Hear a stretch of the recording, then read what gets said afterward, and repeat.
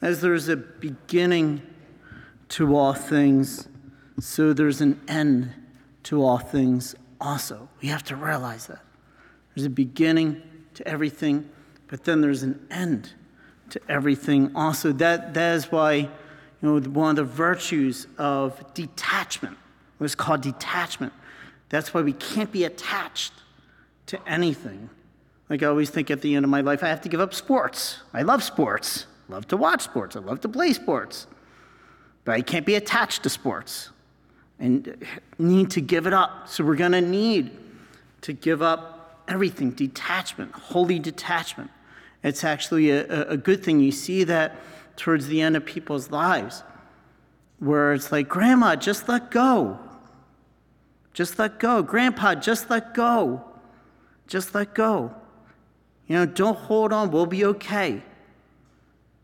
And then finally, they have that final letting go. It's a detachment. And you see that people in nursing homes where they have to slowly detach from everything in their life, even their house, even their very home, and even their very body itself. That we can't even hold on to this body. Matter of fact, I don't even want to hold on to my body. My body gives me so much trouble in my life. Just bye-bye. There it goes. See you later. Not that I'm suicidal, but it's just, I'm not attached to this. There's something more that God wants to give us. So we need to detach. And Jesus uses this example because the apostles are attached to the temple of Jerusalem.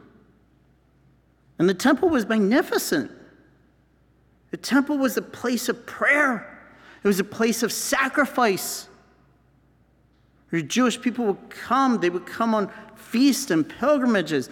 And that's where they would offer the holy sacrifices to God for their sins. So it wasn't that the temple was bad. The temple is good. It was the temple of God. And the apostles were they were looking at the costly stones, the votive offerings. They were looking at how beautiful the temple was on Mount Zion, where they said you could see it for miles. It was gleaming. So beautiful. And this was the second temple. This wasn't even Solomon's temple. The first one was probably even more beautiful. And then Jesus says, all that you see here, he said, the days will come when there will not be left a stone upon another stone that will not be thrown down. What's he talking about there? He's talking about the destruction of the second temple, which was in 70 AD, in which the temple of Jerusalem has not been built since that time.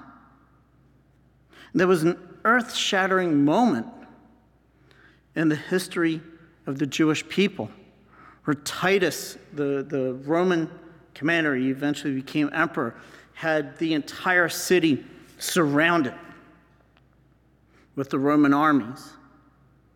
And they put a siege works on the city, and they also starved the people. The people were starving. And even the people resorted to cannibalism. In the writings of Josephus, he talks about the destruction of the temple of Jerusalem. And it was like 1,100,000 people lost their lives. And Jewish people were exiled after that. But they have since come back to their land. And so Jesus is talking about the 70 AD here. He's talking about something that will be in some of the apostles' lifetime, that they will actually witness this. They will have to flee from Jerusalem. They will have to flee from Israel to other countries. But Jesus uses this destruction of the temple of Jerusalem as an example for what's going to happen at the end of time. So you could tell he's talking about something imminent that will happen within his generation, basically 37 years later, after 33 AD. So he's talking about something within his century that he's living, the apostles are living. But he's also talking about something in the future. So he's saying as the temple of Jerusalem was an example, so it's an example of what's going to happen at the end to the Gentiles. And that there will be signs and mighty wonders in the sky, as there was before the destruction of the temple. There were mighty signs in the sky. And there were also false prophets claiming that they were the Messiah. There was also nation rising against nation, kingdom rising against kingdom. There were earthquakes, famines, and plagues. But Jesus is saying, as that happened back in 70, that's going to happen toward the end, before the second coming of the Son of Man. A nation will rise against nation. Kingdom will rise against kingdom. There's going to be powerful earthquakes, famines, and plagues from place to place. There's going to be awesome sights, and mighty signs will come from the sky before the coming of the Son of Man. So God always gives us warnings before he does something. He will always warn us, as he did in the Old Testament, where he would send prophets and he would warn the people. And really the warning was for people to change their ways, for people to repent, for people to do good and stop oppressing their neighbor. And that's really the warnings that we have to take. It's don't wait until the signs come from the sky. By then, it might be too late. Because when the signs come in the sky, then God is ready to act. What we don't know is always that line that God draws. We don't know that line. And what's that line that God draws? That line is the line between mercy and justice. We don't know that line. I know some people always say, when is God's justice going to come? And I say, no, please don't pray for that. Because we're in the time of mercy. Keep praying that God extends this time of mercy. And I always say, I'm glad you're not God. I'm so glad you're not God. Because your time of justice, your time of mercy is like this. I'm glad I'm not God either, because I get in that mode. We get in that mode, God, why don't you just come down, change everything, make everything better again. But thank God none of us are God. Thank God God is God. He's a God of mercy, first of all. But that mercy, he has a line. And in between that line, between mercy and justice, before justice is about to come, God will let us know that the justice is about to come. He will warn us. He will give us warnings. How they will happen, I don't know. He will give us signs in the sky before he's about to do something. He will even have signs in nature, earthquakes, famines, plagues. The thing is, every generation thinks that the Son of Man is going to come in their time. If you read even the saints, like St. Vincent Ferrer was a big one. He thought the second coming was going to come in his time in the Antichrist. But he was wrong. He's a saint. Even saints could be wrong. He's a saint, but he was right. But he thought it was going to happen in his time. Because in each age there's wars, there's earthquakes, there's famines, there's plagues. And you think, all right, now it's going to happen. And even we have people today saying, oh, but it's going to happen. It's going to happen. Look at it. Look at the world. The second coming of the Son of Man is going to happen. It may not happen. We don't know. We don't know. It's every generation thinks the Son of Man is going to come. This is my own theory, and I could be wrong. My own theory is that it's going to be the generation that will not think that the Son of Man will come. That's when he will come. It will be the generation that's not even thinking about God or giving a word or a prayer to God, and only thinking about themselves and their own life. And then that's when the Son of Man will come. It will be in that generation. That's my own theory. You could take it or you could leave it. But God always would tell us what he's going to do before he does it. And this is why we can't be attached to anything on this earth. Because we long for something better, a new heavens and a new earth. Even this beautiful National Shrine of Divine Mercy, I could say to Jesus, like the apostles, oh, look at how beautiful the shrine is. You could see it on camera. Look how beautiful the stained glass windows and the artwork. And Jesus could say to me, you see all this? There will not be a stone left upon a stone. See that?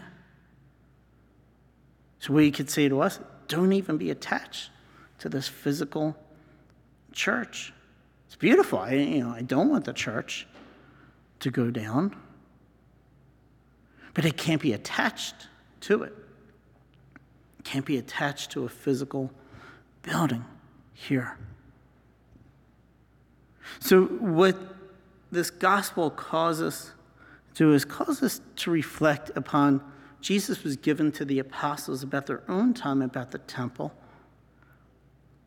but about our own time also, that we cannot be attached to anything, that we need to be detached. But before God does anything, he's going to send mighty signs and wonders from the heavens.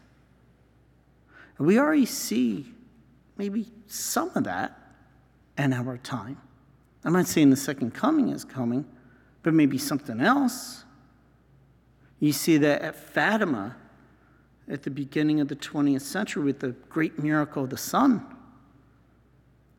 which I believe was a prelude to everything that would happen in the 20th century. World War I, World War II, communism, a great apostasy from the faith, and everything that we're still going through right now. There's apparitions in which people do see signs and wonders. Can't always verify it. We don't know. Is it true? Is it not true? Some people say it's true. Some people say it's not true. But there certainly is maybe something that's stirring. We do notice that something is not right with our time and our age. We can see that there needs to be a great change, that there needs to be a great change of heart and mind and spirit. There needs to be a great conversion of peoples. There needs to be more peace, less war, less violence toward one another, more forgiveness, more mercy. Those are the things that God is calling us to. And so we can sometimes get wrapped up in the second coming and say, okay, when is it going to happen? Let me piece it all together and let me give you timelines and everything. And you see people doing this. And no, it's not the way that you're going to formulate. And that's not what to focus on. Realize that will happen, but we're to focus on how am I going to live right now? How am I going to do my best? How am I going to be the best person that God has created me to be loving God and loving my neighbor? That's what we need to focus on. All the other things, it will come whether we're living in the gospel or not living in the gospel. It will come regardless. It will come regardless of what we do, because it's not in our hands. It's in the hands of Almighty God. And so these things that Jesus is teaching us are were called eschatological, meaning the end of what's going to happen. As they said, everything has an end to it. Everything has a beginning and everything has an end. But even everything that has an end, it only has an end to be transformed into something better. So even an end of something is still a new beginning of something else. And that's where we should always end with hope. Not fear, not trembling, but hope.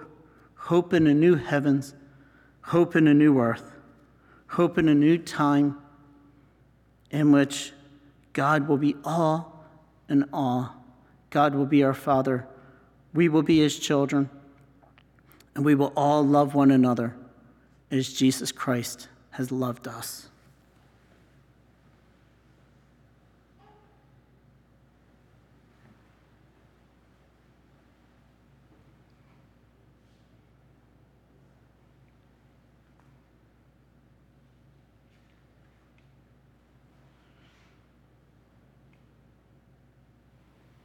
Are you a Marian helper? Join our Spiritual Benefit Society and start sharing in the graces of all the daily masses, prayers, and good works of Marian priests and brothers all over the world. Sign up is free and easy.